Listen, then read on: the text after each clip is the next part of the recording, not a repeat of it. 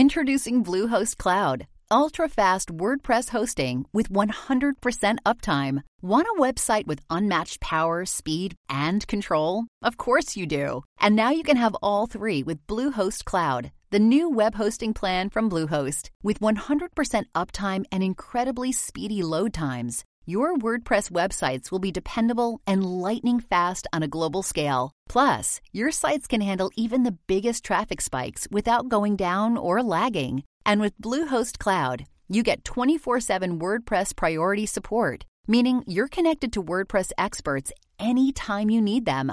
Not to mention, you automatically get daily backups and world-class security. So, what are you waiting for? Get Bluehost Cloud today by visiting Bluehost.com. That's Bluehost.com.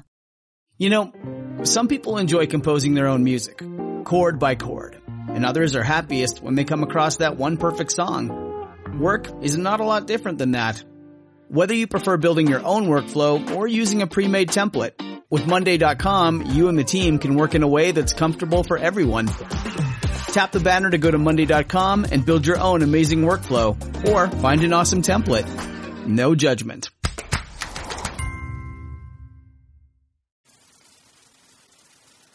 This episode is brought to you by Audible.com. As you know, Audible has over 100,000 titles to choose from, and you can get one for free. Simply go to my website, click on the Audible link, sign up for the free 14-day trial, and get your free audiobook. You can keep the membership, not keep the membership, whatever's best for you. Choose one of their plans. But either way, you keep the audiobook. I've been with them for almost a year now, and I do a lot of driving, and I've saved a lot of money on the audiobooks that I've gotten with them. So it definitely is worth it. You should check it out. This go-around, I'd like to recommend The Duel by John Lucas. It's a day-to-day account of the Battle of Britain, when Churchill was pitted against Hitler. Hitler was so close to victory, and Churchill was so close to defeat. But he pulled it out. Before it goes into the day-to-day accounts, it gives a very good background of the two leaders of their countries and how they had prepared for the war that they knew was coming. Also, it's very well written. I know people like to hear a good story and they want the facts and the information, but he really has a way with words, and it really made a difference in enjoying the story. Or, if you're in the mood for something a little different, check out Herman Wouk's The Winds of War.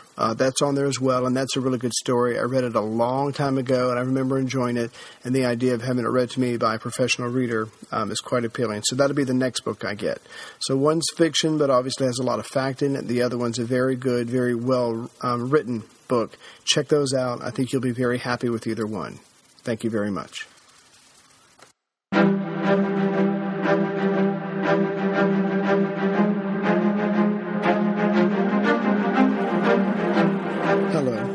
Thank you for listening to A History of World War II, Episode 37, The Early Life of Adolf Hitler. Adolf Hitler, the leader of the Nazi Party of the Third Reich, was responsible for much suffering and many deaths. The decisions he made that caused so much harm were made in pursuit of power and domination. He sought to be the leader of the German nation, and when he achieved that, he sought control over the powerful generals, the Reichstag, and other controlling institutions within the Reich. But his ultimate goal was the eventual control of the world. This last fact is normally proof of a deluded or disturbed mind. But it's possible Hitler's attempt to control everything was just a reaction to the stunted intellectual and emotional growth of his childhood. After all, he had a domineering father who beat him when his authority was challenged, and Adolf challenged his father. This abuse was balanced out by his loving mother, who allowed the young boy almost anything within her limited control. And within that gulf, madness can easily lie. Or perhaps he was just born a certain way, and all the events throughout his younger life were simply a manifestation of a mind that was already set. More evidence regularly comes our way that people are just born the way they are, and that change to their nature is limited and difficult. But really, this question of nature versus nurture is as old and probably intertwined with the question of good versus evil. Of course, we will never know the complete answer to the why or how of Hitler's makeup, but in the end, it doesn't really matter.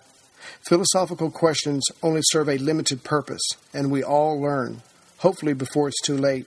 It's only a person's actions that matter. Adolf Hitler was born at 6:30 p.m. on April 20th, 1889, at Braunau am Inn in Austria, right across from Bavaria. He was the third child of a third marriage of a minor Austrian customs official. His father, Alois Schicklgruber, learned the trade of shoemaking in the village of Spittal, but left for Vienna at age 27. Alois was determined to improve himself, and although of a limited education, worked hard, made connections, and was promoted to the position of customs official. He married, but his wife died after 16 years.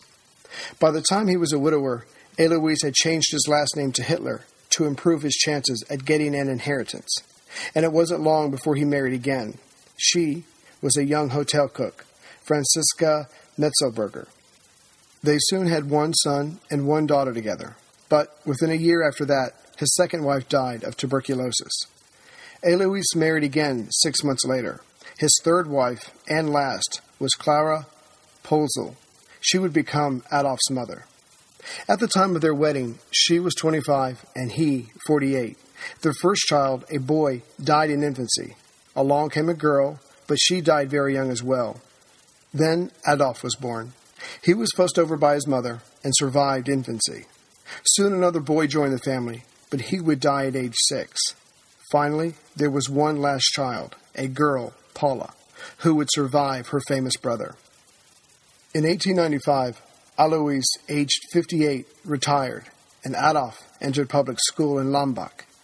But these were troubled times for the child. Alois was restless, and he moved his family 7 times within that area, and Adolf experienced 5 different elementary schools. Not to overemphasize such things, but surely it could not have been easy on him. But still, to be a child is to be resilient, and Adolf found happiness where he could. He would quickly become the leader of the boys who would play cops and robbers, cowboys and Indians, and organized a replaying of the Franco-Prussian War. At first, Adolf found the elementary schools very easy. They required no exertion from him, and therefore, he enjoyed them. But as the family kept moving around, this affected Adolf, directly or indirectly, and his grades began to suffer. But finally, in November of 1898, the family settled down in the village of Leonding, right outside Linz, which Adolf would consider his hometown. The next 2 years of Adolf's remaining elementary schooling saw his poor grades continue. By 1900, when Adolf was age 11, it was time to think of his future, and Alois had to decide on what kind of secondary school his son would attend. But the decision would end up being delayed by another death in the family. On February 2, 1900, Adolf's younger brother, Edmund, died of measles. Though still grieving, a decision had to be made about Adolf. Now, all of Alois's hopes were put on the boy's shoulders, as his oldest son, Alois Jr., from his second marriage, ended up being the black sheep of the family.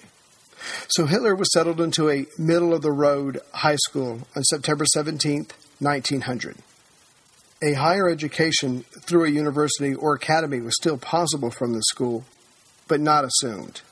His studying would be of science and technical studies.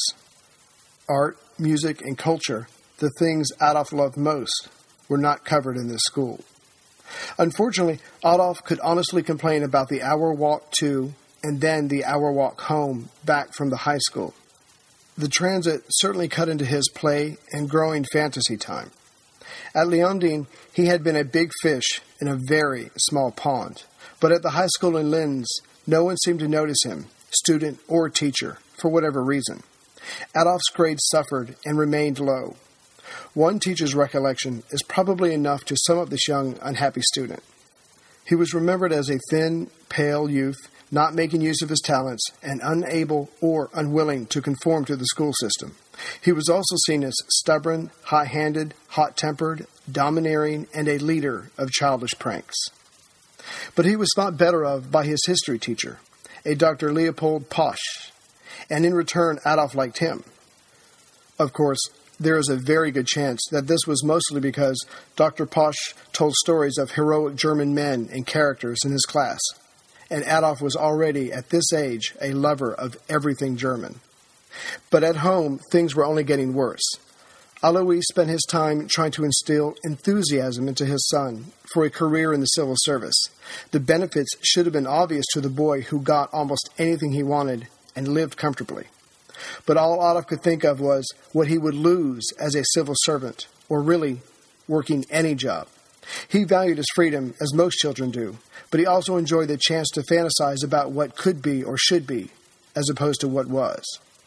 Frustrated beyond belief, Alois finally asked the maddening boy if he wasn't going to be a civil servant, then what was he going to do?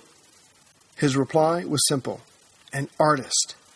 To the hard-working, diligent, frugal father, this was too much. He would not condone, or more importantly, support any such adventure, for surely that's what it would be. And even though he always saw his lazy, idle son drawing or sketching, this was simply not the chosen path to a successful life. But Adolf hated the idea of doing anything else, so he would not do anything else other than pursue his natural artistic talent. He was too immature, though he shouldn't have been, to realize that it was the very steady and not insignificant pay of his father's profession that allowed him time to play and dream of his heady future. But to the boy, the idea of being cooped up in a room, pushing papers, and answering to someone else's timetable was the exact opposite of what he craved. He wanted to be free to come and go as he pleased, and he wanted to be admired. Hitler later claimed that he stood up to his father during this argument, but given the times, culture, and personalities involved, that was probably only one more of young Adolf's fantasies. Although Alois did not realize it at the time, Adolf's rejection of his father's profession and hopes was a rejection of the father himself. In other words, Adolf had become a teenager. The tension between the two only increased. But Adolf would eventually win this domestic war. Time was simply on his side. Alois, age 67, died on January 3, 1903, of a lung hemorrhage at the breakfast table. For all of the fighting over Adolf's future and their love of the same woman, Clara, when Adolf saw the body, he wept. But the family would be taken care of if they carried on as frugally as they had before. Adolf's tormentor was gone. Now it was just the young man, his mother, and his younger sister, Paula. Clara, the mother, faithfully executed the desire of her late husband by begging the son to do better in school, but he would not. He loved his mother, that is certain, but the best he could offer was an unofficial deal wherein he would stay in school, but the grades would stay the same. Over time, the question of his future was mostly answered by his poor marks, which limited his options. It certainly left out any hope of being a civil servant. Things continued on this way until the fall of 1905. By then, Adolf was 16 years old. He then came down with a lung ailment and used it to evade the only negative thing in his life: school. Like many children before and after him, the ailment was probably exaggerated to stay out of school longer. So he was sent to stay with his mother's sister to recuperate. Eventually, he got better, attended school for a while, but then quit. His mother begged him to return and apply himself, but as much as he loved her, he was unwilling to do either.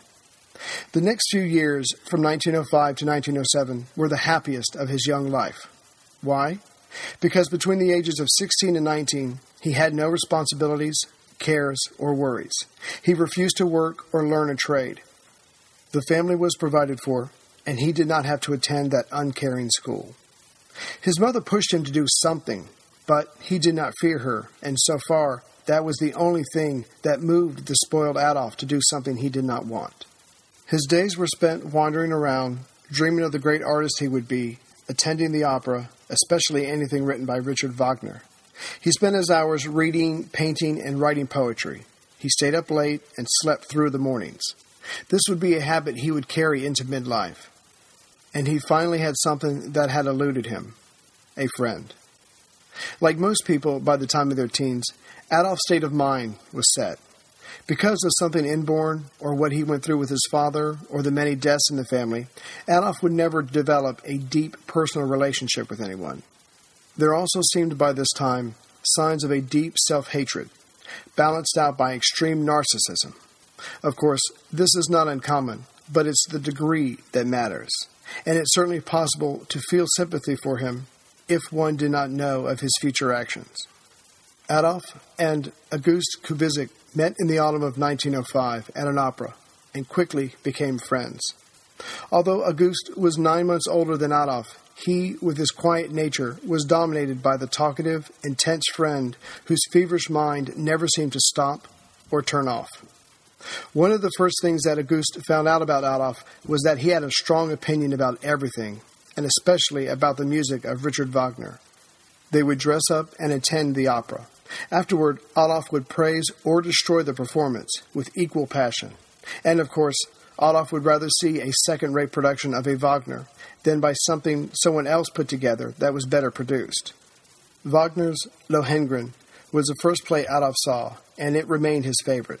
It exemplified the heroic past of Germany, and that Adolf admired with all his heart. In it, the Knight of the Grail was sent from the castle of Monsalvat to rescue the pure maiden, Elsa, but she ends up betraying him. Still, the knight gave of himself to help the helpless maiden. That was romance. That was Teutonic virtue. The new friends would also spend their time absorbing art and architecture. Adolf was the great future artist, and August the future musician. But their time was limited. They both had school, though Adolf's would soon be coming to an end. And then after that, August had to spend time in his father's shop. Adolf would play on his own, waiting for his friend, daydreaming, and then their adventures would continue. And of course, it never dawned on him that his unfocused, unproductive life was only possible due to his father's strict work ethic. Later in the evening, they would get together, and Adolf would dominate the conversation by telling his only friend that one day he would rebuild the town of Linz along the appropriate lines. He was more right than he could know. Adolf was now at an age to notice girls, but he never approached them. Instead, they were new sources for his fantasies. A common one was where he would fall in love with a beautiful maiden, and she with him, and he would design and build her a wondrous villa. In the spring of 1906, the ne'er-do-well convinced his mother to fund his first trip to Vienna. He told her he wanted to study the art at the museum. It certainly made sense to her for him to study art, given his chosen profession, although his father had forbidden it. Clearly, the love between mother and son included a conspiratorial aspect. He stayed there for about 2 weeks and dutifully sent postcards home, but mostly he was at the opera. He saw Wagner's Tristan and the Flying Dutchman. He came home, determined to enter the Viennese Academy of Fine Arts. By the summer of 1907, Adolf, age 18, had still not earned any money on his own, had a job, prospect, or learned a trade. His father was gone, but now the family urged him to learn a trade, and their impatience was growing. Incredibly, he asked Clara for another trip to Vienna, supposedly to enter the academy. Poor Clara must have hoped for the best when she allowed it. After all, she justified to herself, his time would finally be organized by someone, and he would be working towards something, right? Hey everyone, Ray here. I've been using Yahoo Finance, our sponsor today. And like many of you, I think about my golden years, and I hope they're golden. I have a Roth IRA with Fidelity and another with Merrill, and I have consolidated them into one hub with Yahoo Finance. There, I have access to expert analysis to help me stay atop this ever-changing world. And with Yahoo Finance at my fingertips, I can focus on my goals of paying off my house and getting ready for, me time. And since Yahoo Finance has been around for more than 25 years, they know what they're doing. It's the #1 finance destination with their independent research, customizable charts, and so much more. With a community of over 90 million users each month, their real strength is helping you on your way to financial success. So, for comprehensive financial news and analysis, visit the brand behind every great investor, yahoofinance.com. The #1 financial destination, yahoofinance.com. That's yahoofinance.com. Fortunately for Adolf, his Aunt Johanna, Clara's sister, gave him 924 kronen for school. It was probably given out of sympathy for Clara, who had already been diagnosed with cancer of the breast. Adolf promised his aunt and his mother to make good, so Clara said goodbye to her favorite child. If the young man felt any guilt about leaving his mother, It was probably mollified knowing that their family doctor, Dr. Bloch, a Jew, had taken to keeping an eye on her. He visited regularly, but his hopes were not high. Ever the loving mother, Clara, for her part, was only worried about her family. She knew her time was short and feared for her 11-year-old daughter, Paula, who looked after her aunt, Johanna. Then there was her darling, wayward Adolf. She knew, like most mothers know, that her child's head was still in the clouds as he left for Vienna in early September of 1907 to sit for the entrance exams into the academy. Adolf settled into a flat near the train station and waited until early October to take the exam with the other 113 candidates. There would be 2 3-hour examinations. They were to draw sketches from predetermined themes. Only 28 candidates made it through to attend the school, and sadly for history, Adolf was not one of them. His work was judged unsatisfactory. Apparently, drawing heads was his weakness. But Adolf, not one to accept defeat lightly, even at this age, went to see the rector of the academy. Hitler later claimed that the rector, who was probably trying to put a positive spin on Hitler's drawings, said obviously drawing nor painting was his strong point, but perhaps that still left architecture open. Hitler said he left the meeting and pondered this advice for a few days before agreeing with it. After all, didn't some of his many visions of himself include building impressive villas for his love? Here is where more of Adolf's true nature showed itself. He did not tell his friend or his mother about the exam results or the change in his studies. As far as everyone knew, he was taking classes and making good on his promise.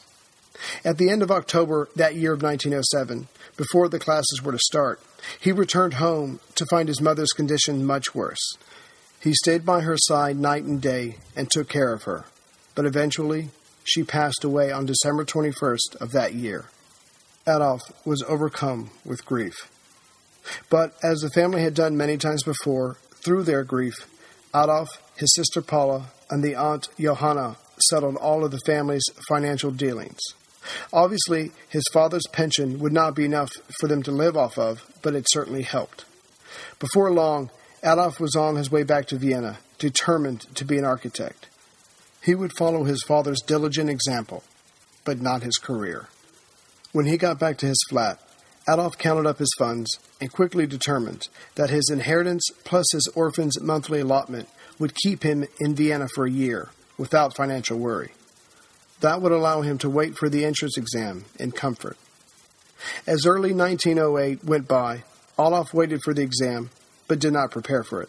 There was no determined practice, no further organized study, just enjoying the city and what it had to offer. But eventually, he did grow bored enough to contact his friend August and get him to ask his parents if he could come to Vienna to study music and sit for the exams as well. Adolf was more than pleased when August showed up, moved into his friend's place, and prepared himself for the exams. After practicing music for part of the day, while Adolf waited idly by, the two would then enjoy the city life. Adolf took up where he had left off with his fantasies about his future, but now he could say them out loud to his friend.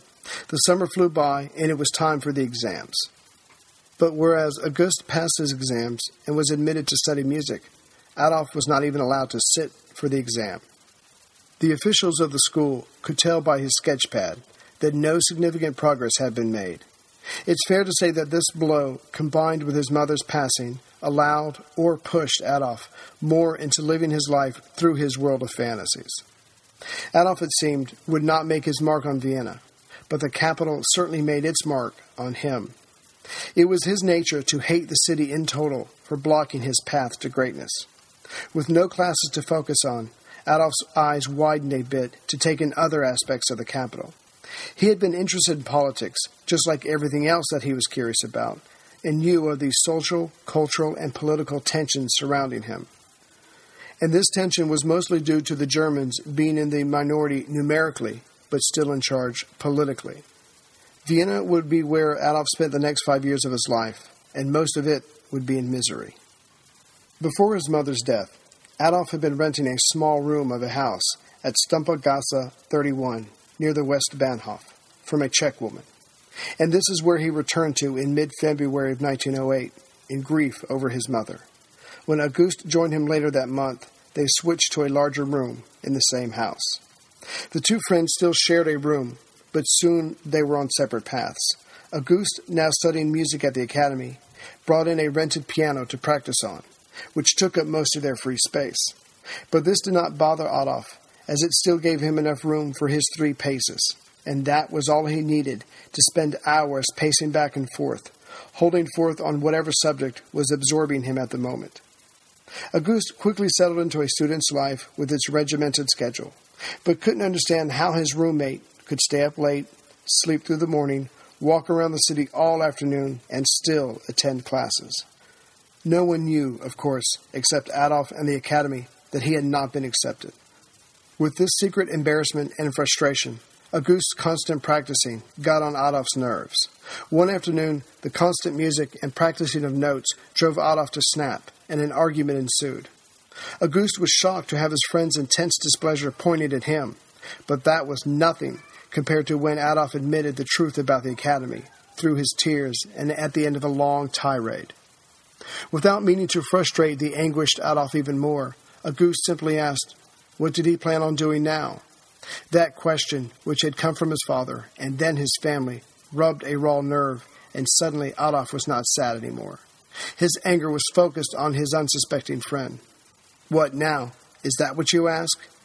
You're just like everyone else. Now that the proud Adolf was exposed, their friendship was destined to change. He had always been the arrogant, opinionated, supposedly worldly young man with potential. But now, August saw more of Adolf's anger, humiliation, and paranoia. But Adolf swore he would apply again next year, and that seemed to mollify his pride. But perhaps holding on to some of that shame would have done the young man some good. Perhaps the shame would have helped him to be determined not to allow himself to fall into the same situation again, with applied study and focus. But soon he reverted to form of the carefree man who currently has money in his pockets and fantasized about his great future. Despite the painful subject of music in their flat, Adolf made time to attend concerts throughout the capital. He enjoyed the greats, Beethoven, Bruckner, Liszt, and Brahms. But at the apex was always Wagner. To draw some sort of conclusion about Wagner from the fact that Adolf Hitler loved his music would be too much. He simply loved the themes and the stories of the insignificant becoming great, the rags to riches tales. He needed to believe in that. After all, he had no job, was not a student, had no girlfriend, and certainly had no prospects of gaining any of those anytime soon. Suffice it to say, Adolf's absolute love of Wagner's music is a window into the listener, not the composer. Hitler seemed to have a black or white attitude about everything. Loyalty must be absolute. Victory must be total. And in his fantasies, his beloved German-speaking people were destined to hold sway over Europe. The now tense friendship continued until the summer of 1908. Adolf had only one other place to turn to for a human connection, that being his landlady, Frau Zacharies. August knew Adolf better than anyone else, but he was about to find out how extreme Adolf's attitude concerning absolute loyalty really ran. One day, August brought a fellow female music student to the flat to practice. There may have been a potential romance there, but it didn't matter to the testy, tense roommate ready to spring. Adolf exploded in a jealous rage. Not only was his friend sharing his time with someone else, but with a female no less. Adolf was a determined misogynist. Women did not or should not study. It was simply a waste of time. It also probably reminded him of the girl he loved back in Linz. Of course, he never said anything to her. She, like so many other things, was stored up in his world of fantasy. It was better and easier to pretend a life with her than to approach her and chance rejection. Another reason his anger came out that day was that, even at this age, Adolf was a believer of the Austrian pan-German movement, enjoying popularity at the time. Their beliefs, besides a woman's proper place, were celibacy, forgoing meat and alcohol, and a belief in the German-speaking people's superiority. The movement called for every German to keep the bloodlines clean. Later, Adolf would describe his perfect mates as a cute, cuddly, naive little thing, tender, sweet, and stupid. It's probably fair to say that Adolf's sexuality was developmentally repressed. By July of 1908, Auguste had passed his exams at the conservatory. He would be heading home until the autumn. Adolf, in a better mood, went with him to the Westbahnhof to see him off. They would not meet again until 1938, a fateful year for Austria. Adolf would send him a few postcards that summer, and even went to see his own family. But after that, it would be years before he would see them as well. In November of that year, 1908, Auguste returned to continue his studies. He was probably tense as he neared the flat, not knowing what mood his intense friend would be in. But when he entered the room, he found it unusually quiet. The piano was there, and the things he had left behind were there. But there was no Adolf or his belongings. What Auguste could not know was that Adolf had attempted to sit for the exam again in October, but was not permitted. It was simply impossible for him to face his friend any longer. He would leave and find a way to erase his shame and embarrassment. So he had moved a few blocks away to room 16 of Felberstrasse 22. He registered his change of address with the police as was required and lived a secluded life for the next 8 months. Although depressed and angry, this young man is not the Hitler we know of today, but he was on his way. To him, his failure was not his fault, but rather a symptom of what was wrong with Austria.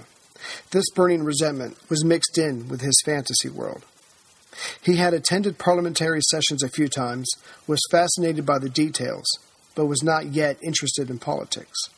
However, he had read newspapers, listened to speeches, and agreed with those who couldn't stand the cultural mixing taking place in Vienna. He also hated the ruling Habsburgs, who were unwilling or unable to control with rigid application the non-German peoples. German culture was being eroded. Couldn't anyone see that? He certainly did. But for now, Adolf had bigger, more personal problems. His money was running out, and school was not an option. Certainly, the family would not unclench their purse for him again, and he wouldn't lower himself by working for a living. There had to be another way. He was wrong. Next time, Adolf's life will be tragic as he attempts to stave off hunger for the next few years in Vienna.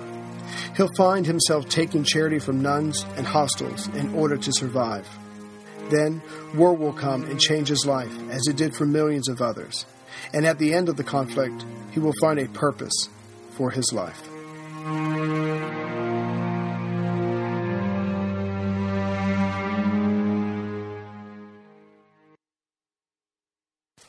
Greetings from Central Virginia. Thank you, everyone, for downloading this podcast. I hope you liked it. I'll get the other one out as soon as I can. And for those of you who want to get back to the action, I do too, I can assure you, and I'll get back to the Battle of Britain as soon as I can. If you noticed, and if you didn't, it's no big deal. When you look on iTunes or on the website, this episode is going to say 37B. The reason I did that was because the one I did before this was the announcement about the voting for the podcast awards. And if you're doing that, thank you very much. And if you're not, you got more important things to do. I understand that as well. When I put out number 38, which is halfway written already, I'm going to get rid of the announcement little episode there. And so this one here will be the 37, and the next one will be 38. We'll just move on from there. So I hope that doesn't cause too much confusion, but I'll be getting rid of the other one soon. So for those of you who have emailed me within the last week and a half or so, my internet's been down at home, and it's driving me crazy. So I haven't had a chance to reply to you. I'll do that as soon as I can, as soon as it's back up. For right now, I just have dial-up, and don't even get me started about that. It takes 20 minutes to do anything. So I'll get back to you as soon as I can. I have noticed a lot of people are getting Audible books or signing up for Audible. And again, thank you very much for that. It really makes a big difference in this house. And so thank you from everybody here. And for those of you who've donated, I can't look up your names now on dial-up, but I'll look up your emails and thank you next time on episode 38. And I just wanted to remind everybody that I have a Facebook page if you're interested. It's a History of World War II podcast. It's got a picture of the Allied leaders on there, 3 Allied leaders. And I try to put something on there every day, this day in history, World War II. I do the same thing on Twitter. And you can check that out at WW2Podcaster. It's a number 2. Again, I do this day in history in World War II, and I'll let you know when the next episode's coming out. And lastly, for those of you who have put reviews on iTunes, I thank you very much for that. One day I will have to leave the iWeb and MobileMe behind and move on to WordPress or something like that. But we're not going to worry about that for now. I still got 50 episodes. So hopefully these reviews will never, ever, ever go away. So again, thank you for doing that. I'll be out with number 38 as soon as I can. It's halfway written. Again, I bit off more than I could chew, so I broke it up. But I'll be getting to that soon. And so, as always, please take care, everyone.